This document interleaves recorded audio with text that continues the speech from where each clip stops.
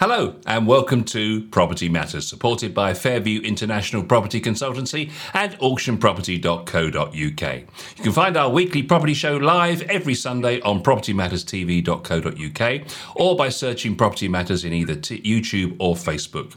And if you are watching on our website, we'd love it for you to give us a Google review. Just hit the button on the homepage and leave us a nice review. Whenever or wherever you're watching the show, please get involved in the comments section below. And if you'd like to email us, it's hello@propertymatterstv.co.uk.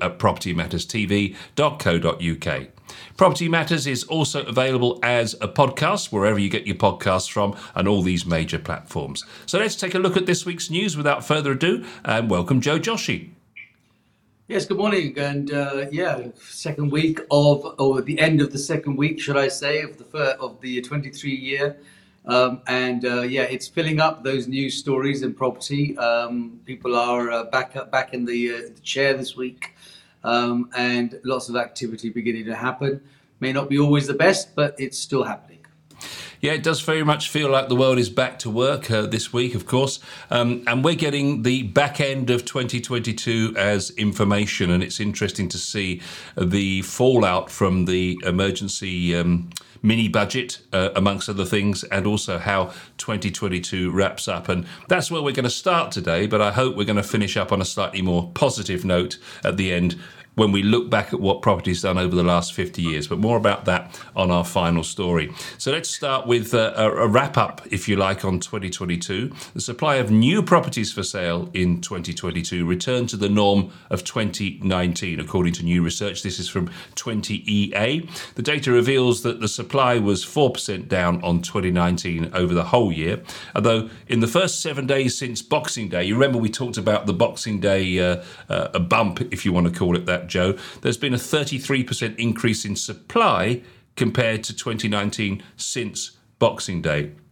So it's suggesting that people are now looking to put their property on the market for 2023. But of course, will there be any buyers? That's the big question. Demand has been gradually tailing off since May of last year, 3% down on 2019 as a whole. Looking at just December, though, demand was 10% down on 2019, and this was 18% down on October last year after that disastrous mini budget.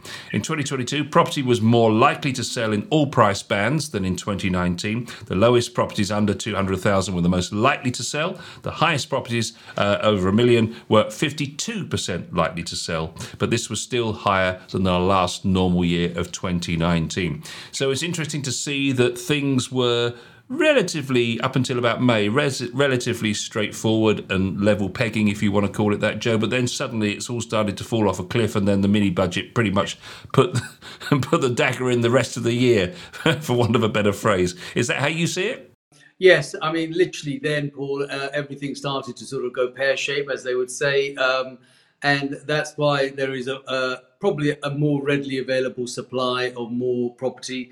Coming since that sort of that Boxing Day bumper time that happens on Rightmove, perhaps people sort of start to look and think whether they're going to move for the next year and what they're going to be planning for 2023. And yes, more and more properties became available for a number of reasons. I think probably people realised that they'd got the best prices that they did maybe the year before, and now they were at their sort of top end and trying to achieve the best that they could going forward in 2023. So stock became more available. Lending, as you know, has become a little bit more challenging since the cost of living is really I suppose the elephant in the room, or the unexpected area that we have now found ourselves in, because that is really the interest rate part, Paul. As far as I'm concerned, most people kind of, at some stage in its life expectancy journey, knew that it was going to come to a point where it would go up to, as it is at 3.54, whatever the limit's going to be, because it was so low for such a long time. But I think the bit that we just didn't bargain for at all, and I can say that from a personal point of view, because I know that we probably, and I'm sure you can relate to that, you never probably adjusted your direct debit mandates or your standing orders for your electric, your gas, and all that kind of stuff for like years on. It just kind of went out and you just didn't really think of it. And then boom, all of a sudden, a little explosion, and not did it. So it was a massive explosion. You started paying. I mean, I don't know, sometimes twice, three times, maybe even up to four times more than what you were putting on those things. And that sort of double bubble between the mortgage and the cost of living has really knocked us all for, I wouldn't even say six, probably knocked us for 10, because we just didn't bargain for that kind of surge in cost going out against the incomes that we're all earning. So, and that combined with the availability now is going to obviously unfold a new story.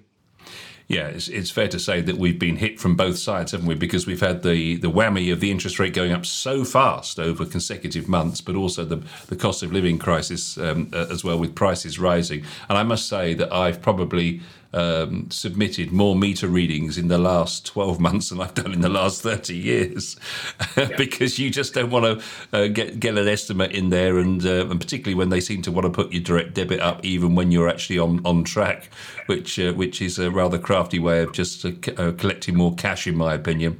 But anyway, back to the story. Average asking prices in 2022 rose by 8.5%. So in actual fact, over the year, it's still been a reasonable year. I mean, prices have gone at 8.5%. That's not bad. It's 31,500 on the average asking price of 404,000. That was in December 2022. It did fall, though, 2% in that month. Prices are likely to fall this year, even by 10 and 15%. If they fell that much, they'd be still on pre-pandemic levels. And the average time to sell, which is the time measured in the lag of days between the instruction date and the first agreed sale, that figure in December 2022, half of all properties sold in 35 days. This was slightly longer than November, but more importantly, it's still interestingly 27% lower than the 48 days it took in December 2019. So we sit here moaning about the conveyancing system, but actually houses were selling in November by 29 days, 35 in December, and yet it was 45 2 years ago. Yes, I mean, the speed came along because everybody had the time and the wish and the want and the will to go out there and buy. And so, but I mean, if you actually relate it to just ordinary move, it is a very slow process, because the conveyancing system does take its time to get through there. But when during the pandemic, and of course later, when people's desires were to move as quickly as possible, because of health reasons, because they decided that there was an opportunity to move and make the best and get best value for inner city properties, and go and buy something out in the country, the race for space, as we called it. All of those things started pushing the timescale to be a bit quicker. But what that actually says and shows, really, Paul, is that if somebody wants to do something quick, they can do it. It's not the case they can't do it. It's just that the snail trail starts to work when people sort of think, oh well, I'll just take my time on it, and that's what makes the whole system slow.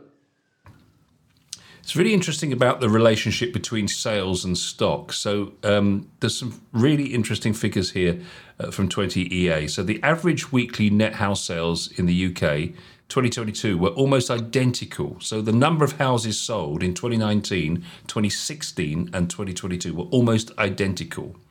Obviously with 2020 and 21, you take those out being exceptional. So 22, 19 and 16 all had identical years for sales. But of course, early in the part of last year, we were still dealing with all of the back end of all the situation with the stamp duty holiday and so on. The number of properties, the volume of properties for sale was at an all-time low. For sale stock had recently started to rise since Boxing Day, but we're still 100,000 homes short in terms of stock than what the normal levels of 2019 were. So the volume of properties with in-flight transactions is currently 380,000, but we're 100,000 down on stock in the first place, even though we're selling the same number of homes as we did in 2016 and 2019. Fascinating. Yes, and the stock will change very dramatically very shortly, especially with sort of the new build stuff, because whilst we've had second-hand stock that might have come up, the new builds have been really slowed by a number of factors, and one of those factors is supply of material and the cost of material. I'm speaking to a number of developers who are, just finding it hard to actually get the amount of material, the basic material, to commence the site. But moreover, the cost of it is gone, sky high. So because that supply is now really tough to get, I think you'll find that there'll be even a slower range of new builds coming through, which means that that divide of stock available to stock that is, not coming to the market will actually widen much, much wider as the year goes on, I think. Yeah, it's interesting that they're predicting that new instructions will remain sluggish and subside by just over 3% on 2022. And we're expecting to see 1.5 million instructions in 2023. Sales STC, so sales subject to contract, will fall by around 18% on 2022, which is quite alarming to see. Numbers of the due to the cost of living crisis. And we'll also see just over 1,008,000 SSTCs. Most important thing, however, is in transactions, because they drive the revenue. So it's going to be a tough year for estate agents. We have seen over the back end of 2022 quite a few mergers and acquisitions, a bit of activity in the estate agency market, companies being sold, others being bought, others in difficulty. We've seen a lot of press about that. But with sales down around 18% over the year, it's going to be a tough year, isn't it? Oh, I mean, I'll be honest with you. At this time of the juncture of life, being an estate agent is going to be an extremely challenging situation. Primarily because all of the above. The stock is one, funding is another, buyers' apathy because they're not sure what they can get. They can't borrow as much as they used to be able to borrow because of the prices. And of course, because of the interest rates gone up, and to top it all, these, cost of living, i.e., the utility costs that have gone up as well. So there's a whole barrage of goodies that are in the bag that are now going to make it harder for the sales, and all come in at the same time. It would be slightly different if it was sort of, phased in for this and phased in for that. And when you look back and look at the stamp duty holiday, and of course the help to buy schemes that helped those people, and the deposits were coming in and so forth, all of those have all gone in a heartbeat. So it's going to be an extremely challenging time. I'm getting a lot of conversation from people where really what they're going to do is probably park their selves for the next 12, 18 months, potentially 2 years, and probably go and rent. But that is another challenge altogether, because the stock that is available for rent is now also drying up, and to make matters worse, the rental values have gone through the roof, because the landlords are having to push the rents up because the mortgage is gone up through the roof, so they can't make it happen. So it's not going to be a very smooth ride for the next, certainly, I think, another sort of 12, 18 months, Paul.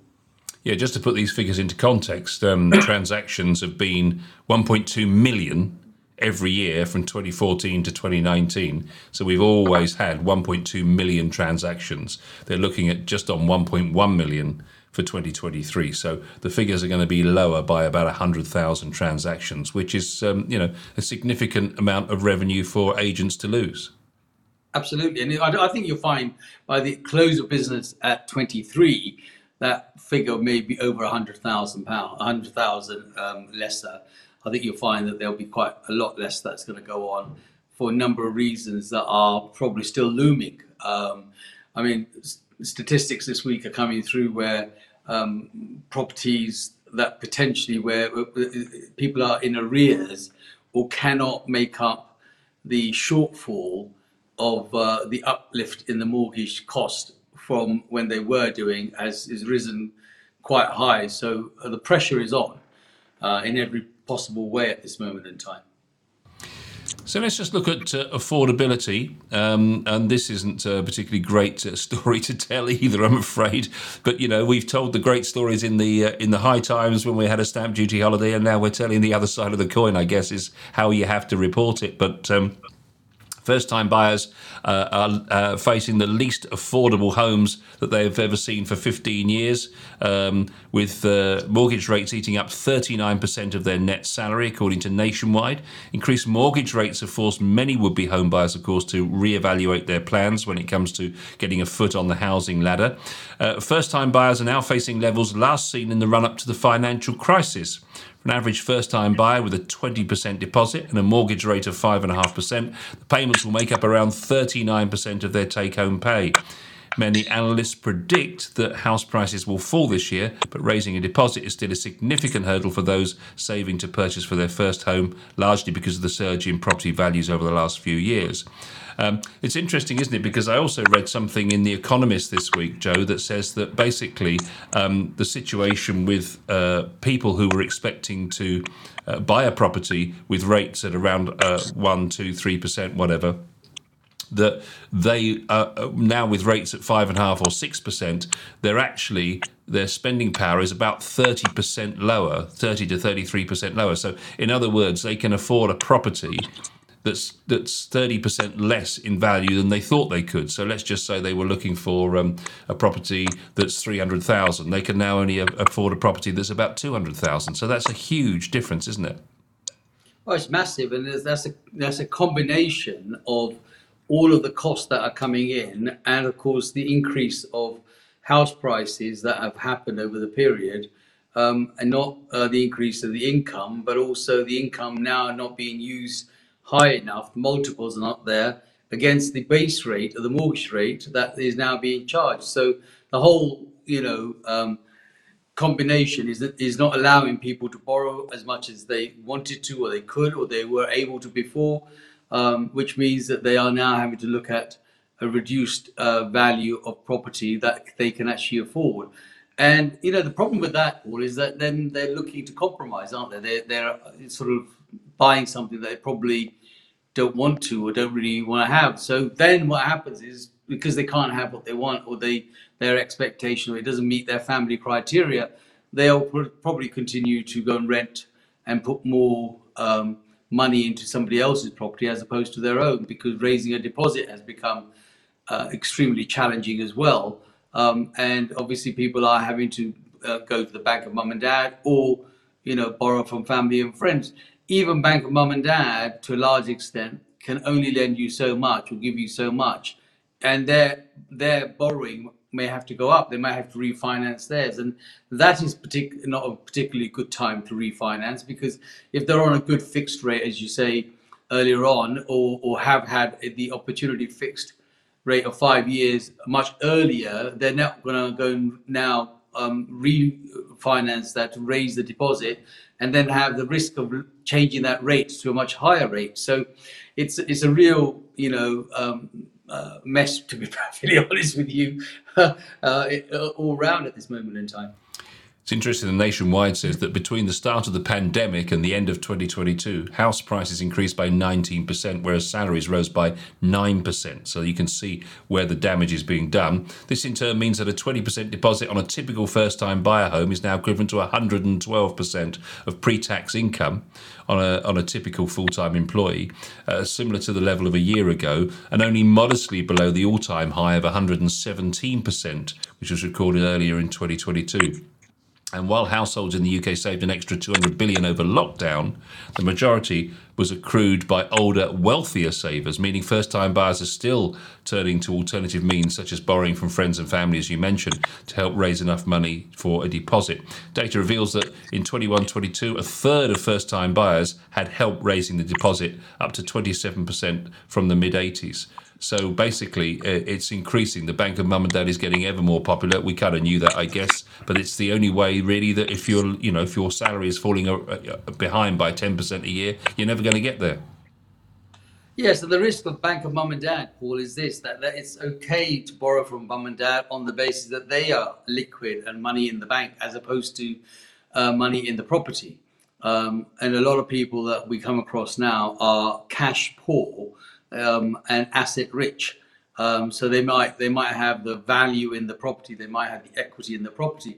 The problem really becomes is when they've got to refinance that at now what is a higher rate. Now, had they done the refinancing maybe 12 months ago when the rates were lower and the better fixed rates were available, it may have been a viable proposition. But right now, even Bank of Mum and Dad have got to be very cautious as to whether they want to risk losing their current rate, which may be a fixed rate at a lower price, lower interest rate, and then actually have to increase that for borrowing the money to be able to give it to the children for them to buy. It's a really awkward position to be in, because obviously, as a parent, both of us, you can imagine if your children come to you and say, look, we need to do this, you want to help them, you want to do the best because that's what we're about. But you've also got to look in your own cupboard and say, well, actually, you know what, I want to help, but if I'm going to whack another £100, £150 a month for the privilege of lending it to you to go and get onto the housing market, then I'm going to be stuck. And who's going to... So the advice from the Nationwide, Joe, is to stay close to your mortgage broker in 2023. The pandemic, they say, changed the affordability map of the UK to some extent as prices rose outside of London more quickly, and thus rebalancing the price differential between the capital and the rest of the country. But that's not a bad advice, is it really? Stay close to your mortgage advisor.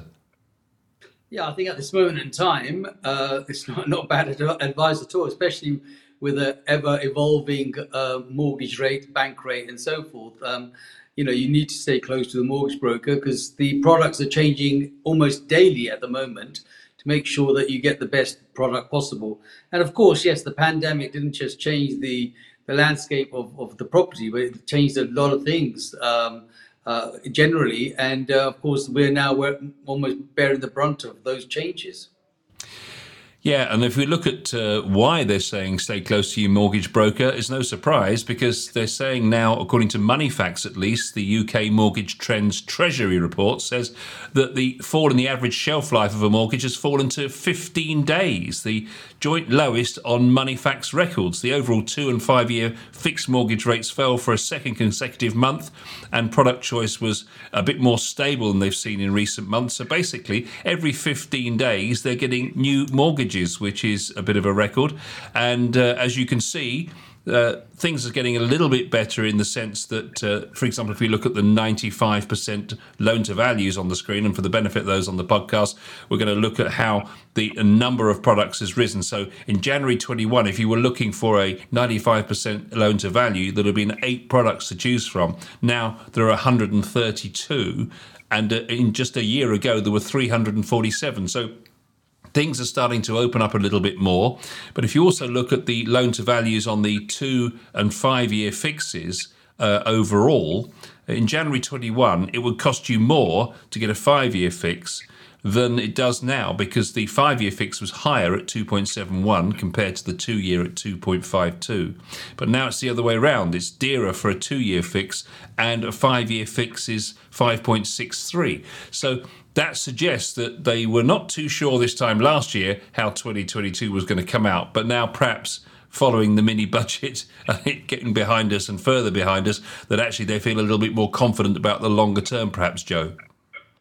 Yeah, I think the mini budget was probably the turning point for pretty much everything apart from the pandemic, Paul. I think after coming out of the pandemic, we all felt that we were going to get some sort of smooth sailing until, the mini budget came along, and it was a complete disaster. And the reason why, staying close to your broker and looking at the products, especially looking at the 95% product, it's good to see that there's so many more. And it gives a chance for the first-time buyers that there is hope. This is obviously after the fact that they've taken away the Help to Buy scheme that they had, which allowed 5% deposit and 20% contribution from both developer and government collectively. So at least they're trying to sort of stimulate the market. But the problem we have really is the uncertainty of the interest rate at this moment in time, which is why there is disparity in the 2 year fixed and the 5 year fixed. In fact, there are, I think, better rates being offered on 2 year fixed because they're not sure how long or when they're going to change that than the 5 years. It was the other way around. A year ago, it was the 5 years when we were offering the better rate, and the 2 years were probably, the sort of the more expensive rates. So, yeah, I think in general, you'll find that staying close to your broker is going to be very, very important. Well, we've had rate rises on the mortgage rate front for the last 13 consecutive months, right up until November. And then November and December started to fall. But I guess this is probably a bit too early for us to think we're getting through the worst of it, because although it's been going up for 13 months, just over a year, and two consecutive, rather is what I'm looking for, two consecutive falls suggests that we might have gone past the worst of it. But it looks like there might be more to come, not least the fact that they're talking about a bank rate rise in the base rate next month. Yeah, there's no way that we're out of this, and it would be foolhardy of us to think that it's going the right way for us. It's not. It's going to go wrong before it's going to go right, and that's part of the reason that they've actually reduced the time span for any potential offer that sits on the table, which is why it's 15 days as opposed to what used to be 3 months at one stage, because they knew that they could have that sort of longevity. But right now, everything's on a short string. You just don't know when it's going to change. And that's part of the reason that the flexibility has to be there, and the rates that are now are likely to go up. We've already had wind in the marketplace that is probably going to be another 0.25%, potentially another 0.5%, to take it up to 4% from the 3.5% that we are at the moment. And that then changes everyone's dynamics. All the costs change, the mortgage rates change. And in some cases, Paul, people are not double, but even quadruple the amount they were paying only not even 5-6 months ago. It's really going to be a challenging time for homeowners. Indeed. And the Bank of England base rate, of course, fell in December, and the average revert to rate or standard variable rate climbed as well in that month at 6.64%. The rate is now the highest on Moneyfacts record since November 2008. And the gap between the average 2-year fixed rate from 2 years ago, 2.52, and the current average SVR continues to expand, a difference of 4.12%. So it is making affordability, as we said earlier, very much more expensive. People can afford to borrow less because the power of what they can afford to pay for has fallen thanks to the interest rate. And of course, the price rises over the last years, what do we say, 19%, I think it is, since the pandemic. It's just closing people's capacity to be able to buy. Yeah, I mean, that will probably readjust itself in terms of correction over this next period. And that will it's currently a buyer's market. So if the buyer has the ability to perform a sale and an exchange and get through it, then there's no better time to buy than the present. And perhaps over the next 6 months, I'm hopeful that we see a change in the wind probably in the next 6-7 months, potentially the next year, depending on how things go. But it's not over just yet. We still got quite a long way to go until we get out of this. Indeed. And moving on to the house building side of things, because we've been talking about the fact that we just don't meet our targets on house building. The storm clouds are just as dark there as they are over the affordability area that we've just been talking about. This in from Persimmon Homes in the last couple of days. Persimmon have warned that failing property sales on the back of higher mortgage costs and the wider economic slowdown are hampering their plans. They plan to develop fewer homes after seeing a notable fall towards the end of last year. They said that the existing sales of homes had dropped by more than 36% in the last year, and that 23 will be a year beset by a weak economy. And weaker consumer demand in the second half of 22 resulted in sales dropping from 1.6 billion to just 1 billion in the final 3 months of the year. So, a third down on their sales. And they're talking about the absence of the Help to Buy scheme, as you mentioned, and the increase in rates, meaning that the monthly cash cost of mortgage payments for some first-time buyers has approximately doubled over the past year, which is compounded by limited availability of high loan-to-value mortgages. So not only are they not able to afford them anymore, the products at 95% aren't there for first-time buyers. Yes, and I can see where Persimmon Homes are going to go with this, and majority of the big developers are obviously conscious that because they're are tougher to get sales, they are not going to be building at the same speed and at the same level at this moment in time. To actually make things even worse, the cost of building is going up as well and has gone up quite dramatically. So they're going to be cautious. There is a sort of a situation that occurs out of that, and that is that it's already clear that there is a shortage of homes generally for people. But if they don't build the new ones at the pace that they perhaps were a few years ago, then there's going to be a shortage of new properties coming to the market, and that in itself will probably start to create that situation of where the supply and the demand situation comes in. The demand will become positive and higher. The supply will become limited, but that will put the rental market into a frenzy as well, because there's not going to be enough properties to rent either. So there is an overall sort of situation occurring at this moment in time within the property industry. But I'm very positive and hopeful, as I have always been, that it's going to turn into a positive. We are parked in neutral, as my terminology goes, for a while, and we'll look forward to getting back into drive very, very soon. Yeah, Persimmon Homes are not alone. Barratt, I think one of the country's biggest builders, is saying that they've seen a marked slowdown in UK housing market over the past 6 months on the back of political and economic uncertainty and rising mortgage rates, which make homes less affordable. They're talking about the fact that they have approved 16 new sites for development, but that's more than offset by the 22 sites that they've already mothballed on the back end of last year. That suggests to me, Joe, that they've perhaps refocused on some perhaps smaller developments with smaller, more affordable homes, and left the bigger properties, which, as we found out earlier in the show, are less likely to sell at the moment, left those for a better day.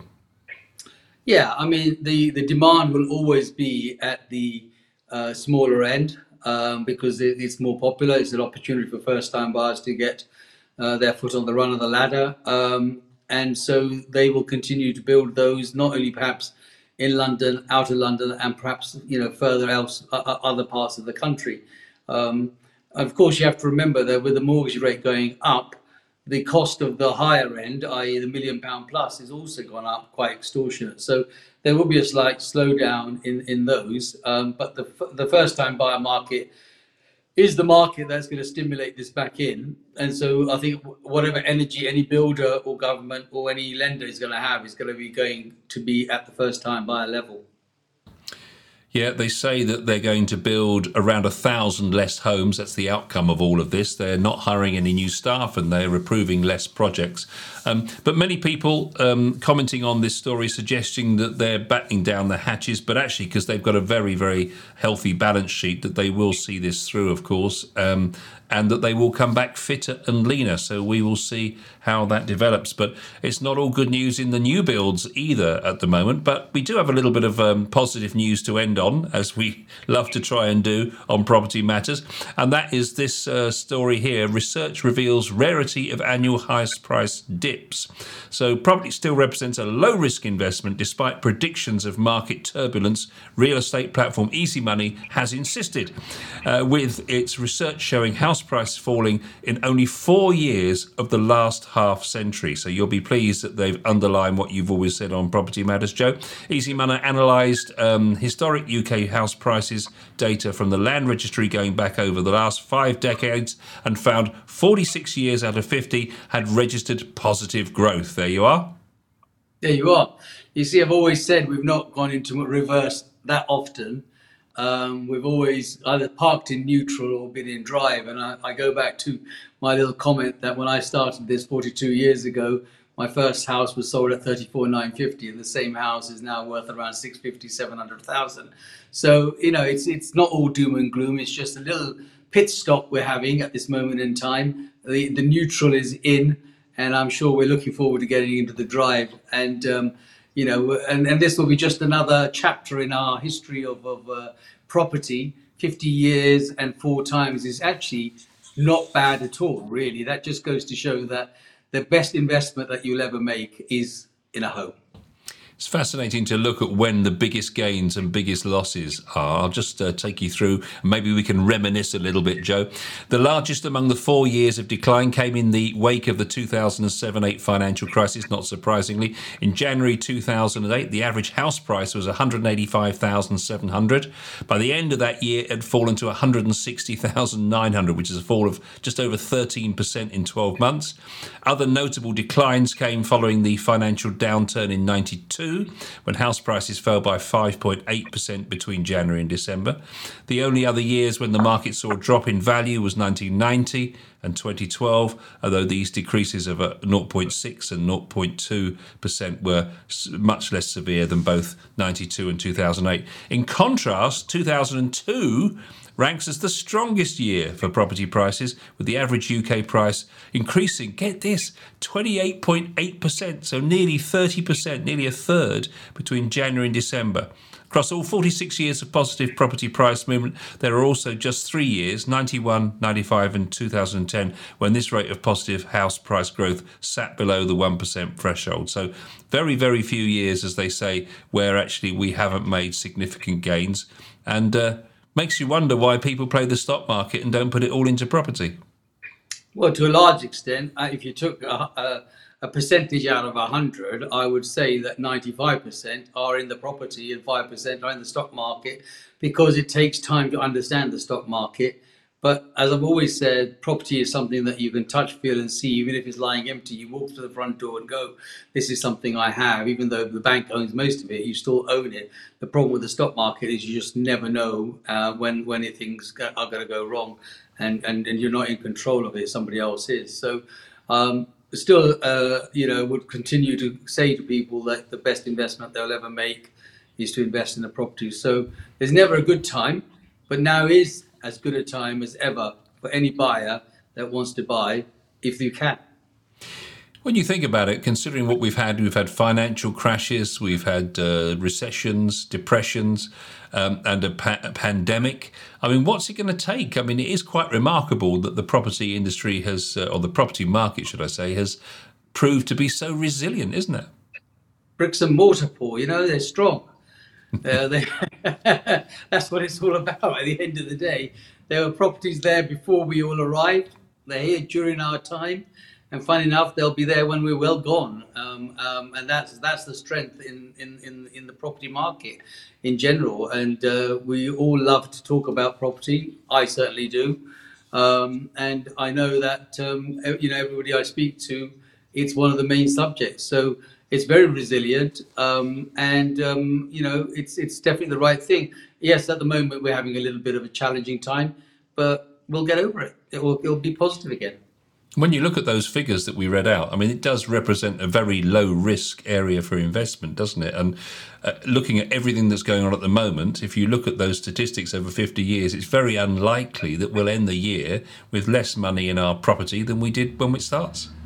Well, you might find that there might be a slight correction or a dip, as people would like to see it, but maybe at the end of the year we will correct that again and go back up again, depending on the supply and demand and what the current market does in general. But you can't really go wrong in the long term. And if you look at the stats that you're throwing out today, that in 50 years, 4 years of that 50 years is probably where you can actually pinpoint any sort of downturn or correction. That's pretty good, really, as a result. And yes, maybe everybody should. But then that's the reason why it does, because everybody does to a large extent. They do invest in property. They feel comfortable and sure in it. It's something that you tend to have a control over. So long may it continue. And I guess that's why we turn up for Property Matters every Sunday morning at 10 o'clock. And on that note, we'll see you again this time next week. Thanks for watching.